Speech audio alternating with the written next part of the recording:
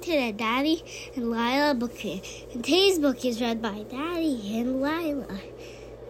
And what it's called is Picture Perfect Pets. Whoa. How do you know this book? How I know the title because there's Minnie with his camera, and Figaro and Pluto. Cool. Is this one of the things that came with like the mini reader that Grandma Sue got you a long time ago?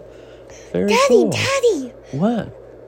We should bring the mini reader and these books to Grandma Sue's house. That's a great idea. I bet she would really like that. Let's remember to pack them tomorrow, okay? Okay. Let's just pack a couple of them in the mini reader. Okay. Perfect. All right.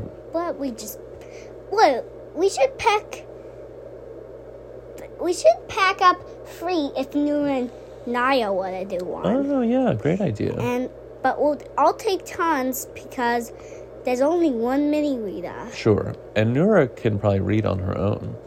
Okay, so Naya and me will take tons. Okay. And Nura will read on her own. Sounds great. We will all go separate so we can read. Perfect. So we can hear. Okay. Shall we start this? Let's do it. Minnie is taking pictures. That's a funny picture. And Pluto, he has a person plate with his bone on it.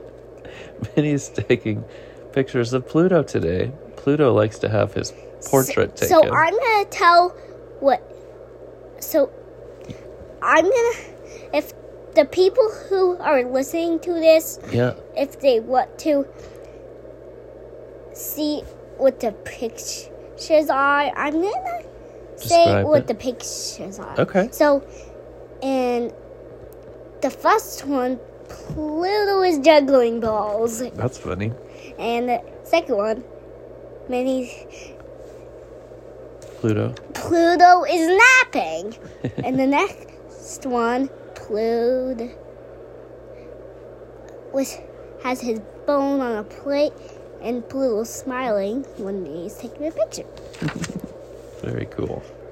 Pluto's. I know this part. Okay. Pluto's pictures. Look. Wonderful. But Figaro would make them even better. I'm starting to read. Yeah, you are. I'm very proud of you. I can remember. While Minnie and Daisy get the pets ready for their portrait, the doorbell rings. I'll get it, Daisy says. And, an elephant, a giraffe, and a penguin are at the door. They want to be in the portrait, too. Welcome, says Minnie, the more the merrier. Minnie and Daisy get the new arrivals ready for the photo. This little elephant needs a bath. Oh my, we're all getting a shower, says Minnie. Very good. That's funny. It feels like I just read that whole page of that. Yeah, very good. When the elephant is squeaky clean, the doorbell rings again. A lion, a hippo, a pig, and a bunny, and a frog, and a seal, and a bear, and a flamingo, and a duck, and a rhino are at the door. They will be in the portrait too. Wow. That's a lot of words in that one. The giraffe is swishing his tail. Pluto's playing chase with the penguin.